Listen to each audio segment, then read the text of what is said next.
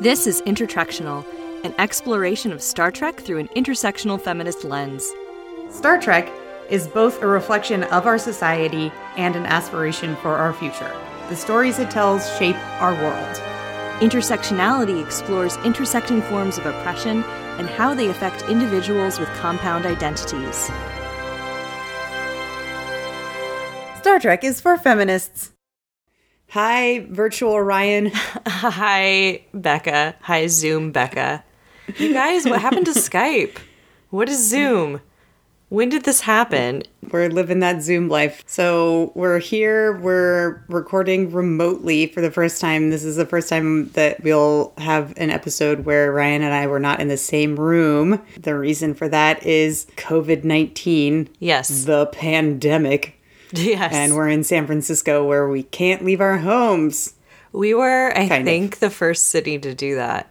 In the U.S., I think, yeah. Yeah, like we haven't been able to leave our homes since Monday. I mean, I'm also recovering from a knee injury. So Ryan's heard this story, but listeners, I was riding my bike and my bike seat just decided to stop being a bike seat as I was riding at night in the middle of San Francisco, and I fucked up my knee. Oh my God. Yeah, well, I have like the flu or something. Yeah. I don't think I have COVID because I don't have a fever, and only like 1% of people with COVID don't get a fever, but I have literally all of the other symptoms. And my doctor told me not to leave my house for 2 weeks, and then the quarantine was announced, and I was like, great, I'm not in this alone. Anyway, we watched an episode of Star Trek Picard. This episode is called Et in Arcadia Ego, Part 1. Did you look it up? I did. I looked it up. In Arcadia Ego. I, too, am in Arcadia. What I found out is Arcadia is on this particular Grecian island, and it's very beautiful and tranquil, and, like, sheep are there. It's the home of the god Pan, but the I in the sentence is death, and so it's like death comes to this beautiful land. Yes. Yeah. So it's a what's that called? It's an amori or whatever. Oh, a memento mori. Yes. A memento mori. It's a reminder of death. I've heard a few different interpretations because this phrase has been used in several different works throughout history. One idea is that Arcadia is the wilderness because it surrounds the city, and that the wilderness represents humanity. There's kind of an interesting irony there. The somehow pastoral nature of the planet where there's synthetic life forms. So that's the name of the episode.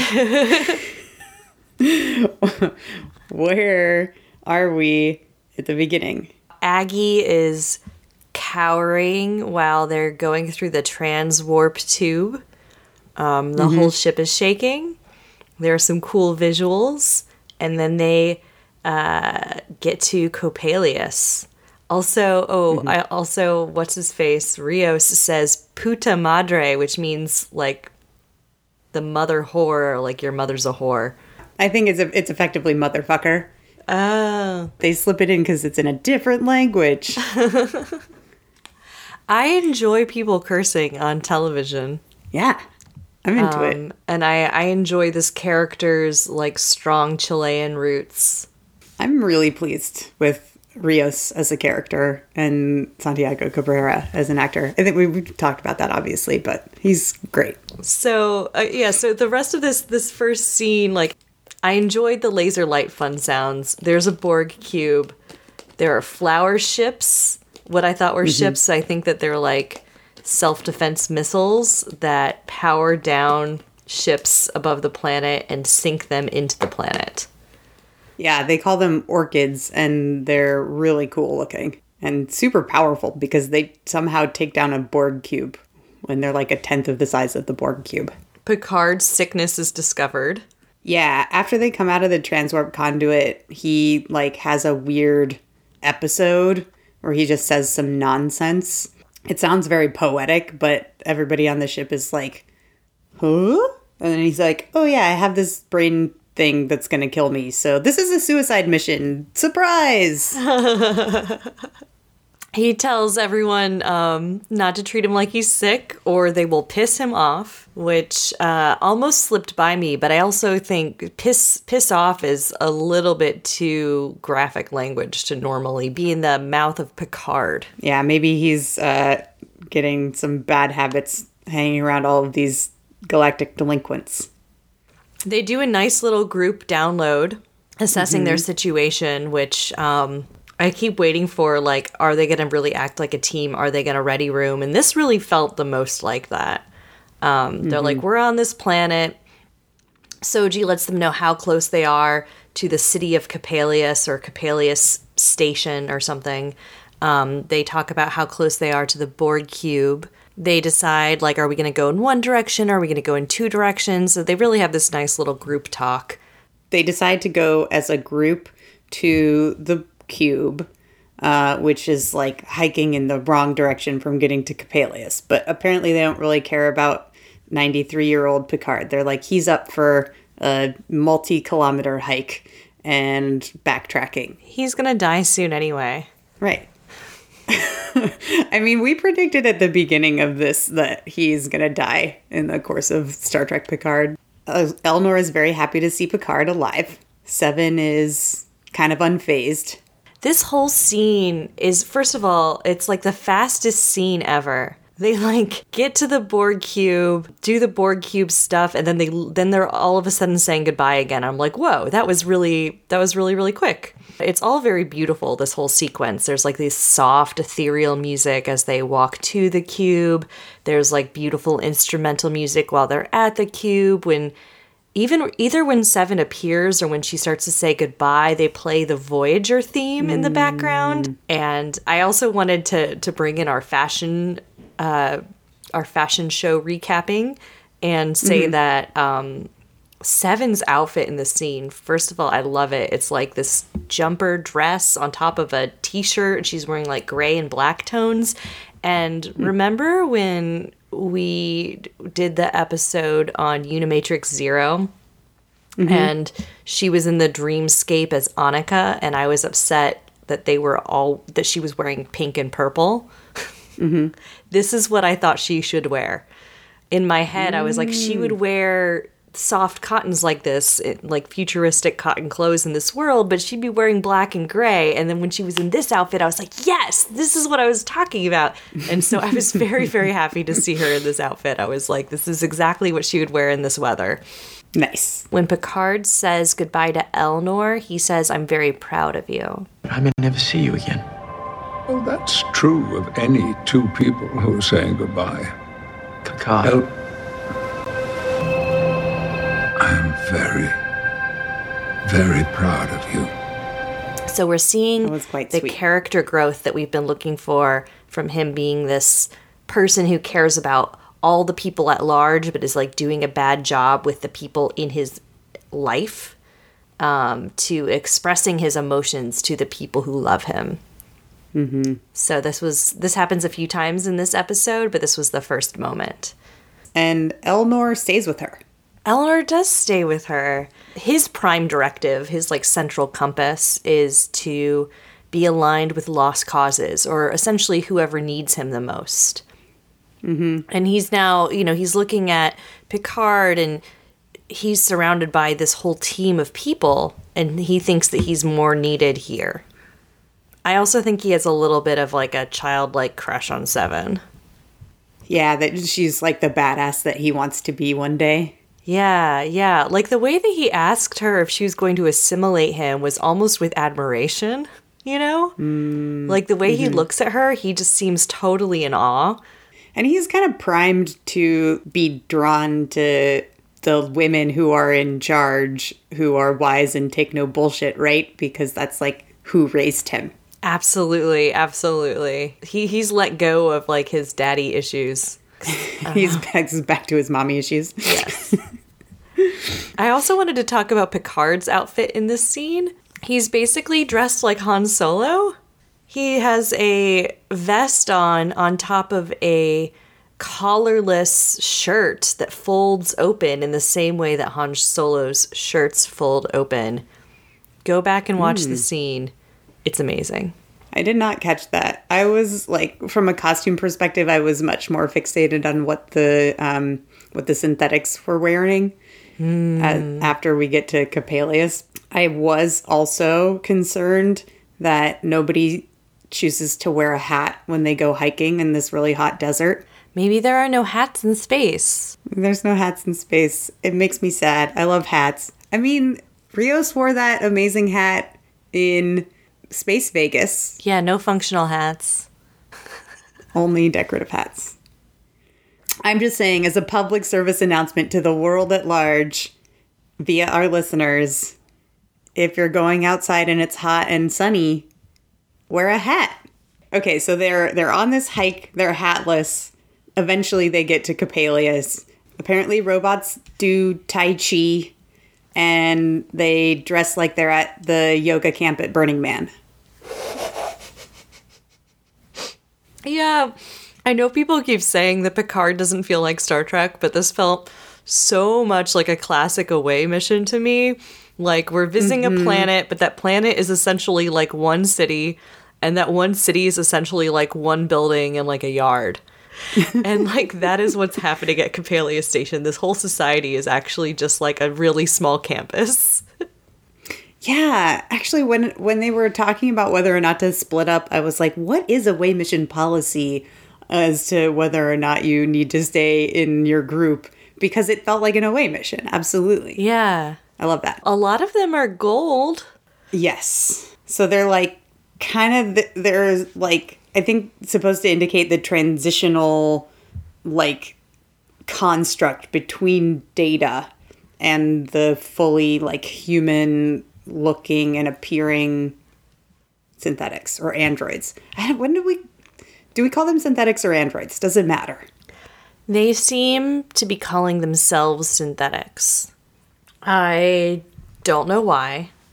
Data definitely considered himself an android. Zung always called them androids. It seems to be some sort of, like, nomenclature shift that's happened. I mean, it's gender neutral, so that's good.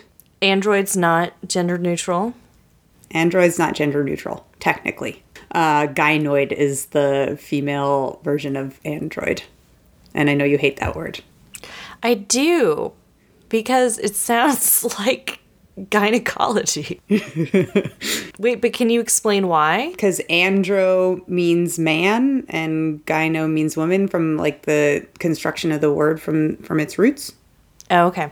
Speaking of Dr. Soong, we also meet a person who is played by Brent Spiner. Yes. Dr. Alton Inigo Soong. Yes. And he's Dr. Noonien Soong's son. Yeah. Biological son. Yeah. I feel like I almost called this. I was so close. I was like, Noonien Soong is going to come back. He's going to be an android. It's going to happen in the later episodes. I knew they were bringing him back, but I was wrong. I was off, but I was so close. You were really close. And I honestly think that it would make more sense from like an age perspective alone for it to be Dr. Noonien Soong, because at no point in the TNG canon or like the movies did we have any hint about Dr. Soong having a biological child. When did he have this child? Where was this child? I mean, it wasn't with Juliana Tamor. Whatever her name is. Like, she would have mentioned if she had a real child, or if she'd, like, taken that real child with her. So it must have been from, like, a first wife. Who, I have no idea. But if there's anything we know about Dr. Soong, it's that he was kind of secretive. That's true. He's kind of secretive. I guess I was thinking, like, if Dr. Soong actually had a child, he would probably be in his, like, 40s or 50s. And maybe we're just supposed to believe that Brent Spiner is in his 40s or 50s. I don't know. Whatever. Brent Spiner's definitely in his 60s, right? I could look that up. I don't know if I care. I'm doing it anyway because I have my phone in my hand. No, because, like, notes. Data was in his, like, 40s when he died, and it's been about 20 years, so... He's 71. He's 71? Oh, he looks good. He's 71. Oh, and Patrick Stewart is 79. I feel like we have been confused about Patrick Stewart's actual age this whole time, but his character is 93. Yes. You found that out. His physical human body as Patrick Stewart is 79. Yeah, his character is 93 because he was supposed to be, like, 58 or 59 when TNG started, even though he was, like, in his 40s.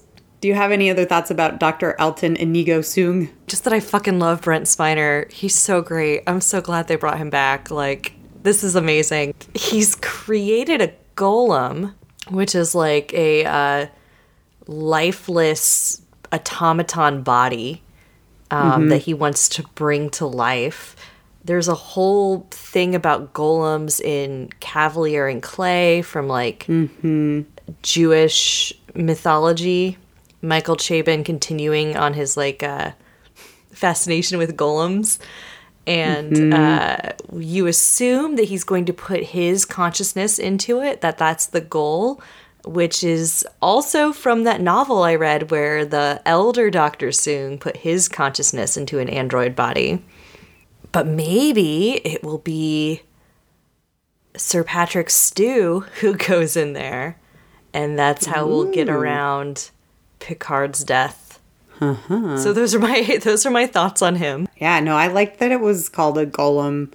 I'm like, there you go, Michael Chabon. And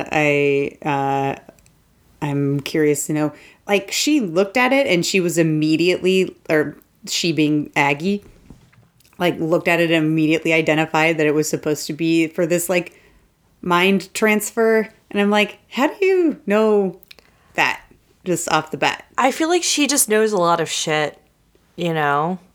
Like when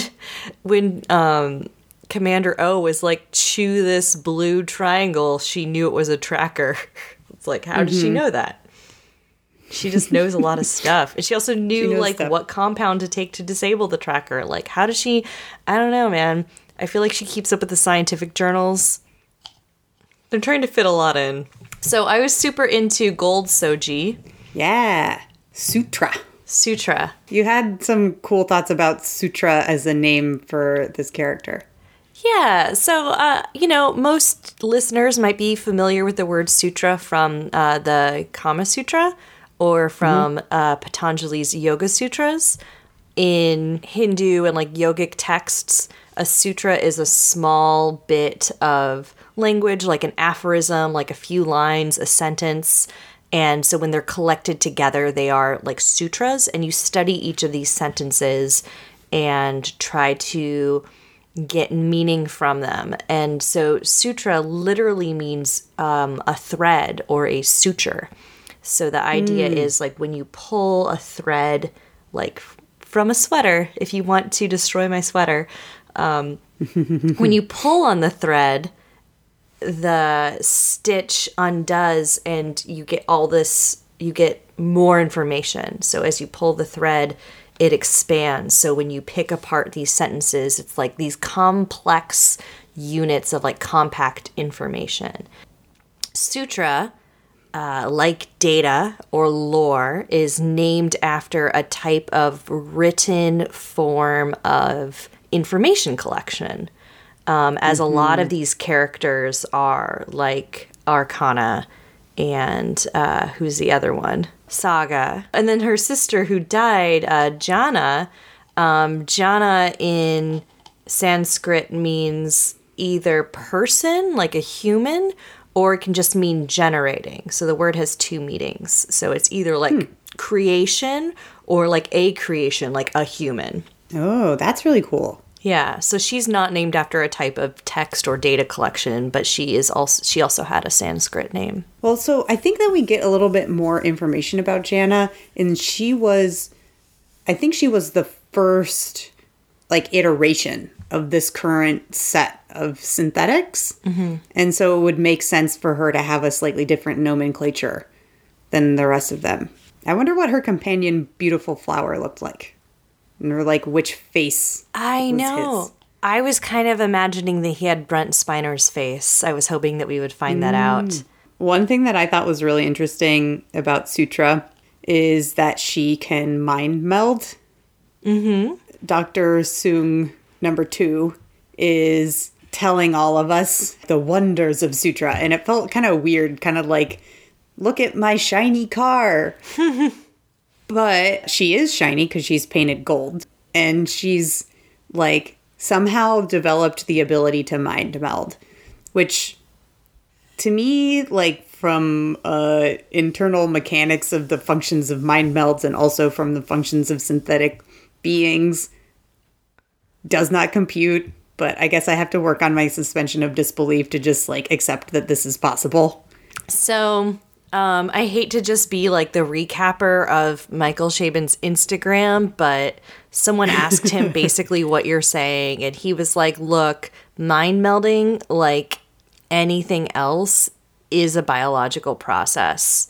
The Vulcans can do it, and non-Vulcan species can't do it because of their particular biology, and that can be synthetically replicated like any other kind of biology. And then he was also like, they were like, you know, it's a biological process, but his first sentence was like, so Vulcans have always led us to believe. So it could also be like other species could learn how to do this, but Vulcans have told us that they can't. Oh. So, okay. So either because she was programmed that way and or because of her fascination with Vulcan culture, she has been able to train herself to do this. Okay. I accept that. I highly recommend following this man on Instagram if you get nothing else from our podcast. I appreciate you recounting what he's told. And you're just like, here's the information that you actually care about. I like that. I like a curator. Yeah. Like, I read all of it. I'll tell you the good bits. Yes. I hated her outfit. Oh, I barely remember what she was wearing. I do remember that she had, like, a longer wig. She has a longer wig. Yes. And then she had some blue in her hair. And that Isa Briones totally changed, like, the composure of how she held her face so that she just generally looked more hostile and less soft the whole time. Mm-hmm. I was impressed. Yeah, the acting was really good, in even through the gold paint and the green eye contacts and, like, all that stuff. But the outfit was this, like, coral jumpsuit with waist cutouts, and I don't know, I felt like the waist hit her in the wrong place, and the big gold thing in the middle, like, looked really heavy, and it was just like, the costumes in this series have been firing on all cylinders up to this point, and I am, like, not into this weird Burning Man yoga camp. I have a really hard time predicting which costumes you're going to like and which ones you won't. It did feel much more like Woman on an Away Mission in TOS or TNG to me, so it felt right. I'm not saying I would wear it. But I was like, this is what I expect a woman on an away mission planet to be wearing, so. I was thinking, can we take a little break? And I need to plug my computer in. Okay. Starfleet Command, this is Jean-Luc Picard transmitting on a secure hyperfrequency. I have a first contact situation and a priority request to establish diplomatic negotiations and to protect the inhabitants of Gurlian 4 from an incoming Romulan attack. Welcome back. All right, so we learned that Sutra is able to mind meld because she wants to mind meld with evil Aggie. And her theory, which I'm not sure where she got this theory from, but I buy it, is that the admonition was not designed for human minds. It was designed for synthetic minds, and that's why it's been driving Romulans crazy for centuries. And that she will be able to make sense out of the admonition. So she mind melds with Aggie, with Aggie's permission this time, although it does feel like there's a lot of pressure behind it. Mm-hmm. And we're finally able to see the images that we've been getting flashes of for the last several episodes slowed down in sequence with some narration. Organic life and synthetic life will arrive at war or the brink of war and call on us, and we will come protect you from the organics. Yeah, and there's a lot here. So they say at first it's like, oh, it's actually a warning to the synthetics that the organics are going to try to destroy you, right? Like their logic is organics will become afraid of you when they realize that you won't die. And they will try to destroy you once they are scared and threatened. And so then you're like, oh, the organics are the bad guys, not the synthetics. And then they're like, so when this happens, call us and we'll show up and kill them for you. And you're like, oh, wait, Right. what? Not only will we defend and protect you, but we will then, like, carry out the decimation and destruction of the organics that are just hanging out in your universe. Oh, yeah. Like, it's very... all of them. The fact that the Romulans have been interpreting this as an apocalypse prediction is not far off, actually. Yeah, like their interpretation was way wrong, but it was also right. Yes. And But I think that the point that I've been making for the last few episodes holds true. Yes. That they are bringing about their own destruction, because if they weren't sending 218 warbirds to destroy this planet, right. the urgency to call in this, like, the synthetic protectors of the universe wouldn't happen. It wouldn't be necessary. You were right on all fronts. As I was watching it, I was like, oh my God, this is exactly what Becca has been saying. And not only is it exactly what you've been saying about the Romulans, but what you've been saying about the Romulans is also true of the synthetics, of the people who made this admonition, right? That they're like, the reason that the Romulans are trying to kill the synthetics is because they saw the admonition. And if they hadn't put the warning there, this wouldn't be happening. Right. So it's like this classic Greek tragedy of you get a, not a premonition, you get a prophecy. You receive a prophecy, and then you run around trying to avoid the prophecy, and in so doing, you fulfill the prophecy. Yes. And so it's like the stuff of sci-fi time travel. It's the stuff of Greek tragedy. It's this very, very old story. And at the moment, it's true for all of these characters, the people who created the admonition, the people who've seen it, both the Romulans and the Cylons. And the Star Trek Cylons. You should call them Cylons. I mean, you know. Yes. And the only person who could stop it, it seems like, is JL. Somehow. Our man Picard Jean-Luc. to the rescue. Although it's also kind of his fault, right? Well, he brought her there. Exactly. Yes. He brought all of them there. He brought Aggie there. He saved Soji. Soji just would have died. They would have gone and wiped all of them out. So he, again, might be the destroyer of humanity, just like he was at the end of TNG. Oh, bum, bum, bum. So, anyway, there's a lot going on here. I'm frustrated with everyone. What happens next?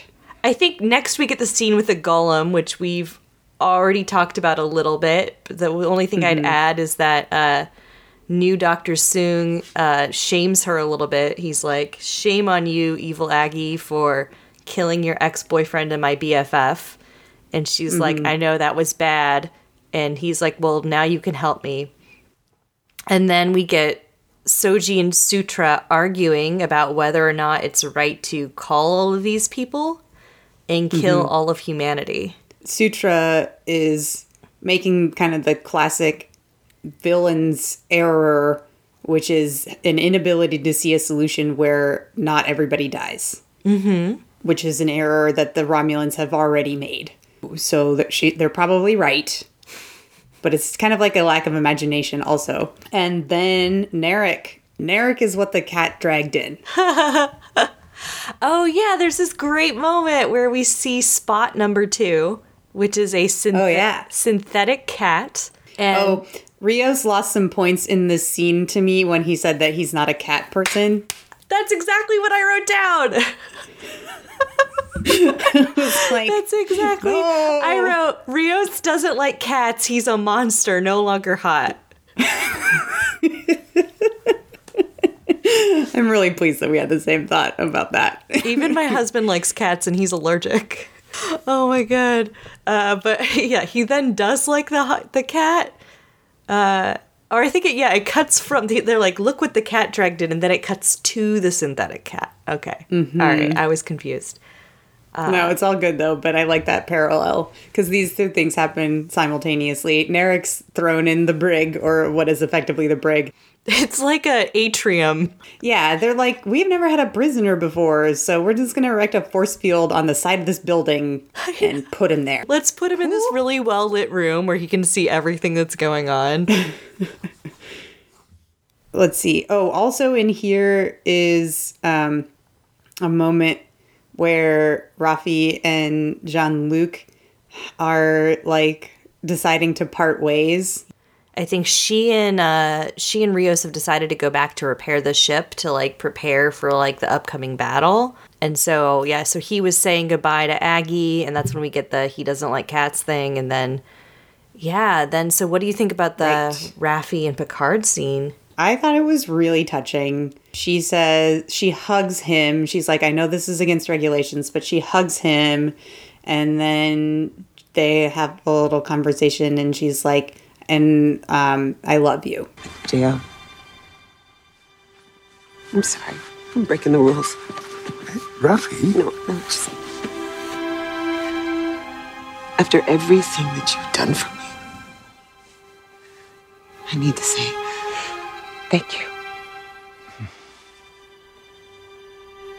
I love you, JL. Oh, you don't have to say it back to me. I don't. Not unless you want to. Oh, sorry. Yeah, that's fine. It's fine. Okay. Okay. I love you too, Raffi. It might be the first time I've ever heard Jean-Luc Picard use the words I love you. Yeah, she looks like shocked when he says it. I once again, hats off to Michelle Hurd. Is she the beauty and like also heartbreak on her face? She's knocking it out of the park. Yeah, she's such a good actress. Yeah, I had to watch the scene twice to figure out what was happening because I was like, wait, are they... I always think everyone's into each other. I'm like, are they into each other? That's not what's happening. I think that the show did a good job of laying the groundwork for this for new viewers because we recently had Picard explaining that he didn't even know if he loved Data, even though like everything in this whole series has been about how much he misses Data. So it's obviously he loved Data. But it's not, he's recently reminded us that it's not something he expresses to other people. And he's finally at a place either because he's fulfilling his character arc and like setting aside his arrogance and like getting in touch with his own emotions, or because he has this disease of senility. Well, I think she says it not only because they're parting ways, but because she thinks that he's going to die before she sees him again. Yeah, she's breaking the rule of don't treat him like a dying man. And it's really moving. Yeah, it's also really sweet because she's forgiven him. At the beginning of the series, there was no way she was going to forgive him for everything that happened before the series started. And now in this moment, like, you know that she has. That's true. On the, like, as much as I love this scene and I'm into this, like, arc, I was also, at the time while I was watching it, wondering, like, is this earned? Like, has he actually done the contrition, demonstrated that he's learned the lesson that he needed to learn? And I'm not sure that he has. I'm not sure that he has with her. like in how he's treated her. But maybe she's just grown and she's forgiven him. Yeah. Yeah. I like that. I think that we've seen him grow in the way that he's softened towards Soji and Elnor. I'm not sure that he's done his penance with her. Honestly, I think you're right, but maybe she's just being the bigger person. Which I appreciate. I think it's believable. Like, we forgive people often regardless of whether or not they've actually earned it, and I'm putting that in quotes.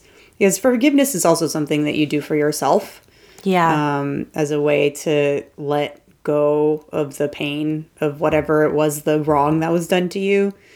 So the next scene, we see Picard trying to use their facilities to contact Starfleet and ask permission to establish diplomatic relations in terms of treating the synthetics as like a first contact situation, and also ask for reinforcements. It doesn't seem like he made contact. We don't see anyone receive that message. yeah, I'm not sure if he got through or not, but he's definitely calling the cavalry. Dr. Fuckboy asks for water. He's asking for water, and he's admonishing Saga about the treatment of prisoners. And she's like, well, how do you treat your prisoners, Romulans? And he's like, oh, don't ask about that. Yeah. She's not even being sarcastic. She genuinely wants to know. And he's like, never mind. No. Yeah, I think her curiosity and so she's definitely played as a naive innocent, one who's kind of guileless. In essentially the next scene when she's stabbed in the eye, you're like even more like, oh, this one didn't need to die because she didn't know what was going on anyway.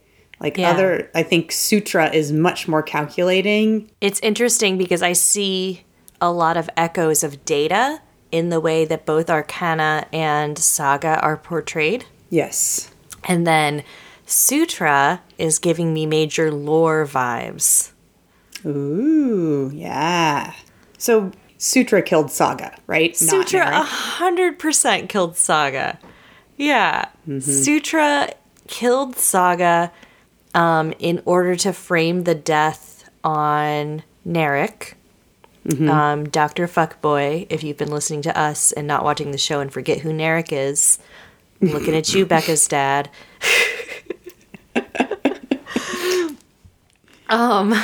My dad is now caught up with the show, so I can no longer call him out. Nice. Yeah, so she frees Narek in order to frame Saga's death on Narek and rally the troops to her cause. Her decision to call the big bad behind the message. And if it looks like, look, we trusted one organic, we gave him mercy, and he killed somebody, it's going to get everyone to support her, especially Soji. Yeah, so she's machinating very much like Lore. And then, like, later she gathers everybody and kind of pontificates. But before we get there, there's also a scene between Soji and Picard where they talk about sacrifice.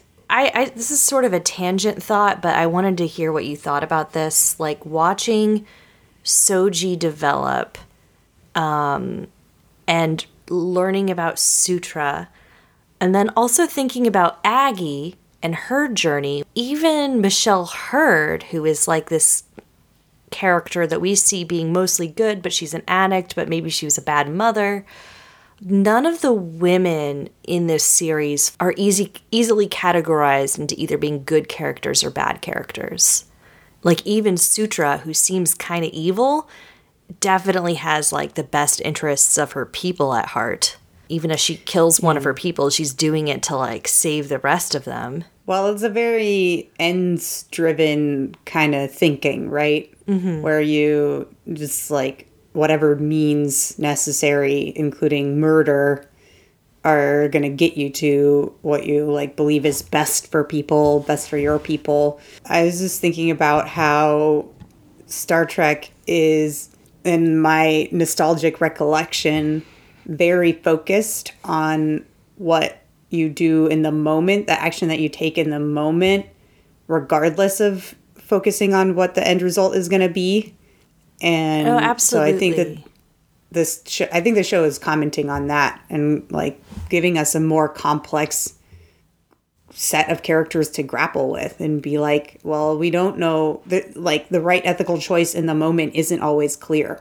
Yeah, for sure. I think you're right that old school vision of what you do in the moment needs to be your guiding post is definitely where Star Trek has usually come down on like what is the highest moral mode of behavior, what is the standard we need to hold ourselves to, especially Jean-Luc Picard, especially Captain Kirk.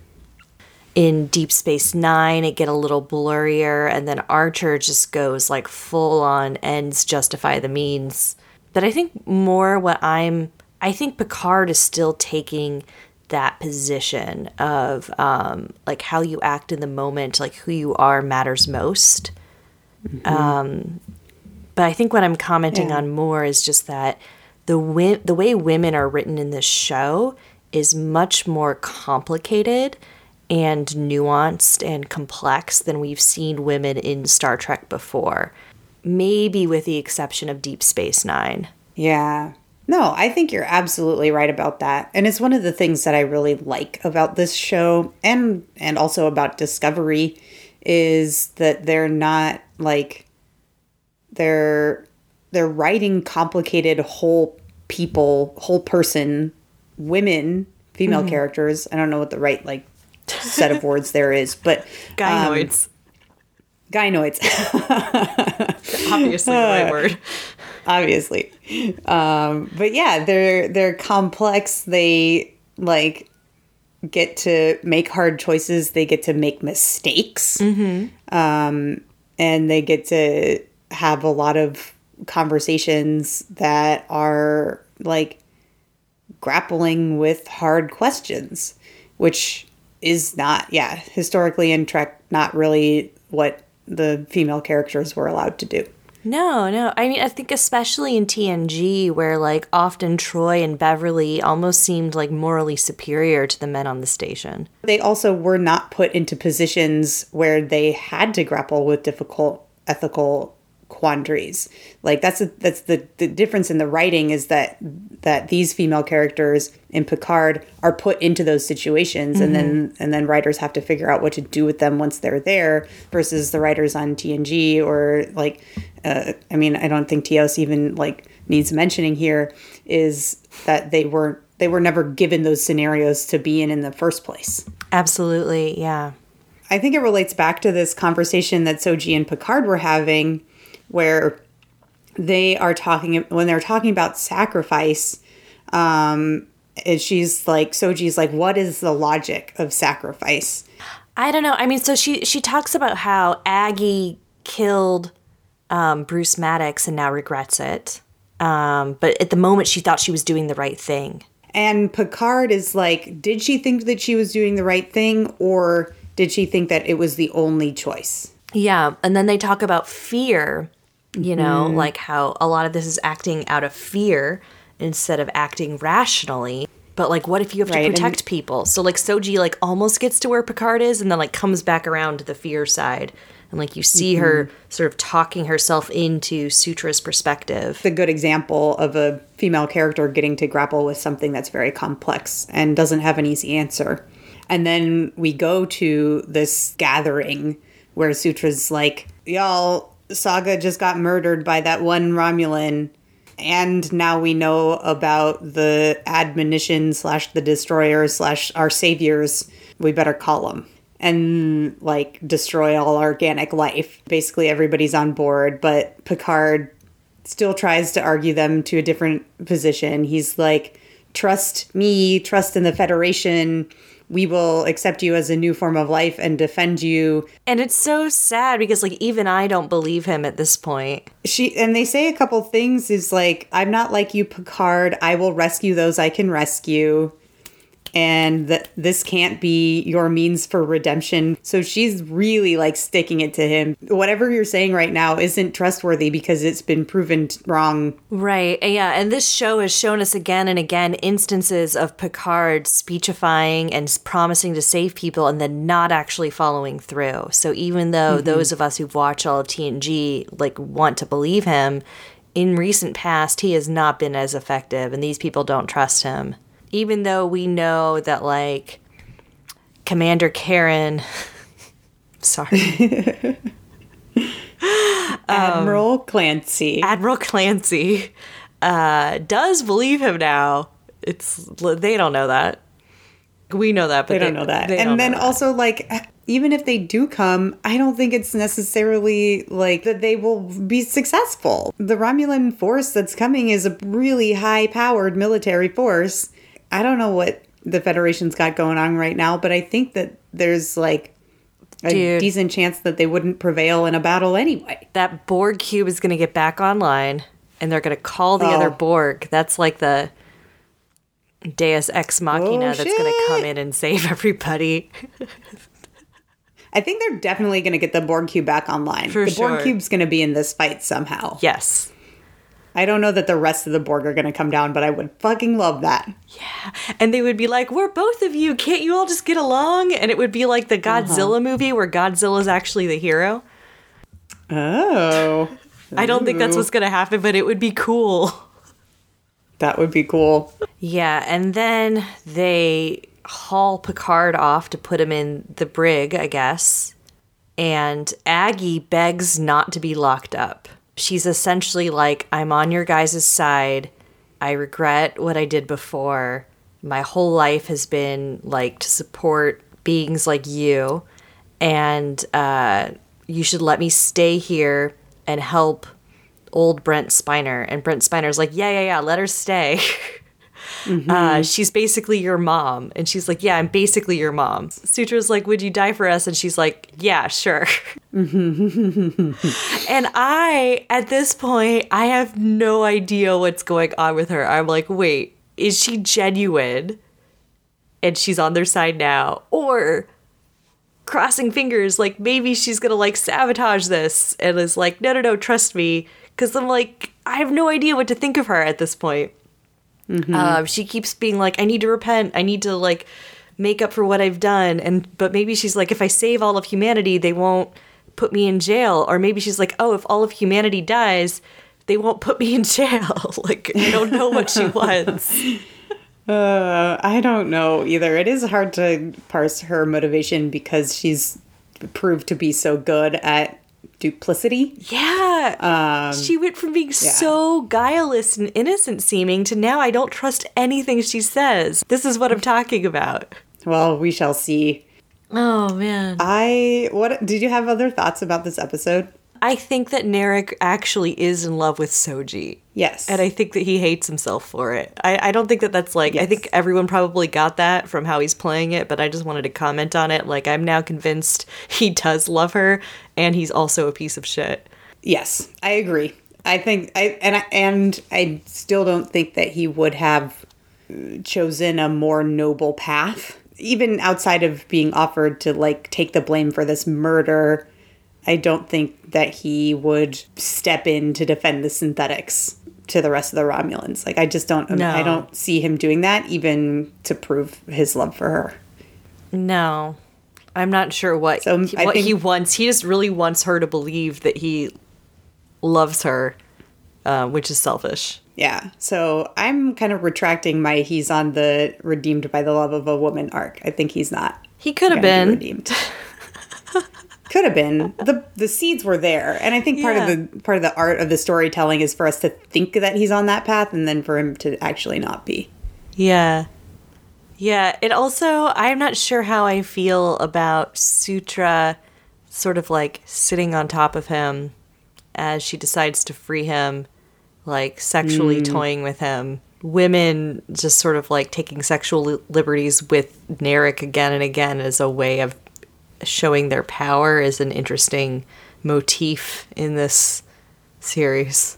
Yeah, that is interesting. I hadn't picked up on that, but you're really right. It is very reminiscent of how his sister was treating him. And must be confusing for him, right? Because she looks like the woman that he loves. Like now I'm like down kind of a mental rabbit hole about evil women almost always demonstrated to be evil by some like sexual manipulative behavior. So now I'm just like, ugh, why can't we get out of this trope? Yeah, but I don't think that men are much better. I think that is often deployed in both directions.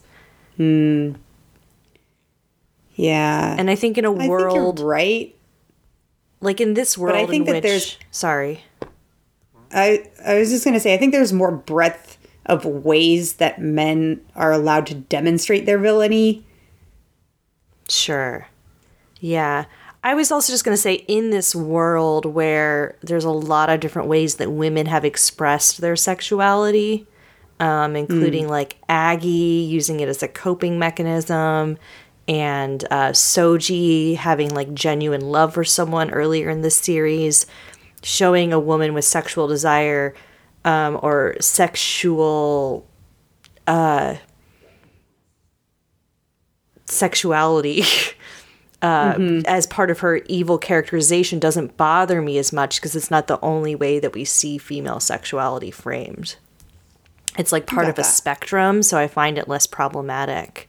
I mean, I agree with you, and I don't really think it's such a problem in this series, but I will counter with, of the women who we encounter who are villains or antagonists in this show, there's Sister Fuckboy, there's Sutra now. Yeah. Oh, and there's also Bjayzl, right? Yeah. So all three of these, in some way or other, are using their sexuality to communicate that they are villains. Right. And O, who is not using her sexuality, but who is violating people. I think both arguments can stand, side by side.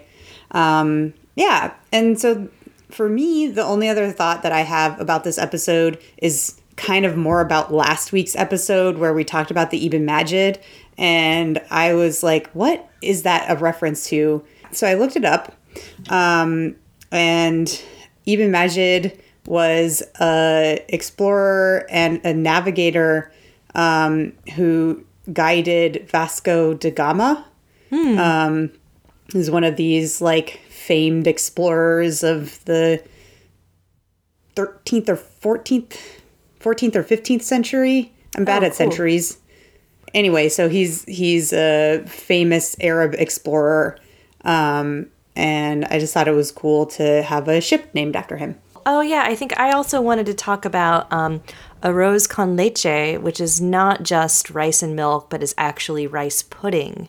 And it's like a classic Spanish lullaby that has different verses depending on your specific culture or background. There are a lot of different verses going around the internet. The specific verses that he was singing were Chilean because his character is Chilean. And there was also just like this really sweet outpouring of love about this from people on Twitter and on Reddit being like, my mother sang this to me and it's in Star Trek and I just like squeed. And so I think it's just really awesome, like the representation that is happening in the newer Star Trek shows and how more people feel included in this future. And it's like, in the future, you will still be there. Your culture will still be there. You'll still exist. And it's lovely. Yeah, it's really beautiful. It's like, so one of the conversation topics in like the corporate diversity discussion, exists a lot around inclusion. So like in corp world now, it's like diversity, equity, and inclusion. How do we get a diverse population? How do we make sure that they're served equally? And how do we make sure that they all feel included?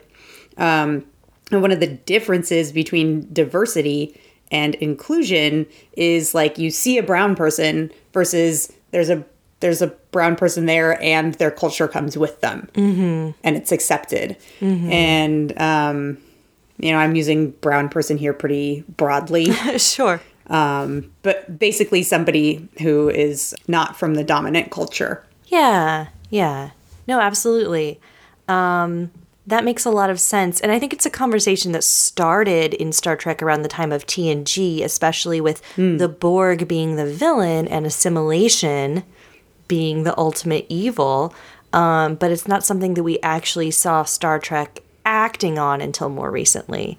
So even though they were like using that language and engaging in that dialogue in the 90s, we're actually seeing more inclusion and representation in like the main cast, in the way that characters are depicted. I mean, this is what I was talking about a season or two ago when I was saying like I want to see a Jewish character in Star Trek. And you were like, well, there isn't really a lot of human religion. And I was just like, well, that's not really what I mean.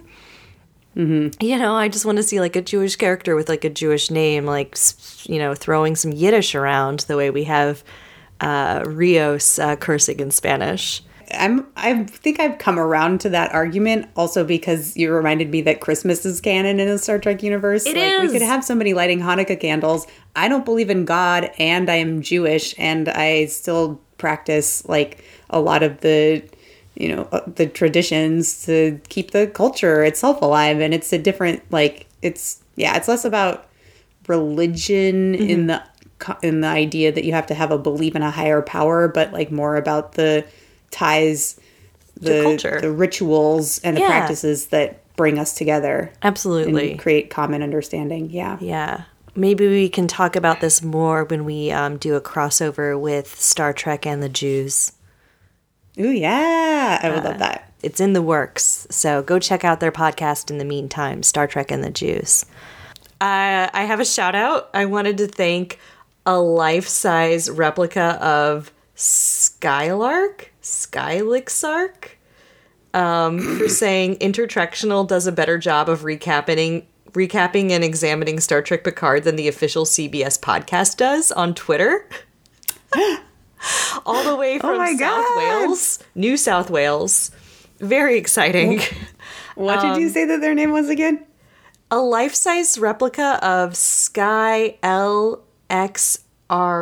So it's like Skylark with an X.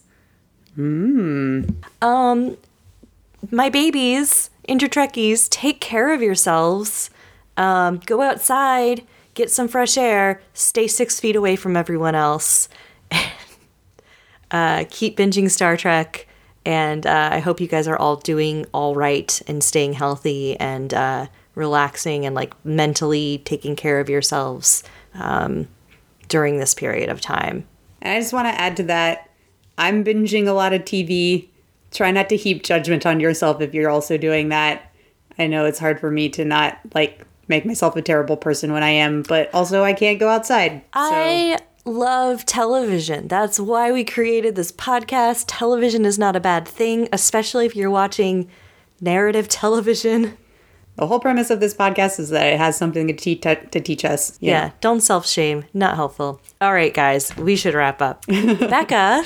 I love you. We love you. I love you and I miss you. I love you too.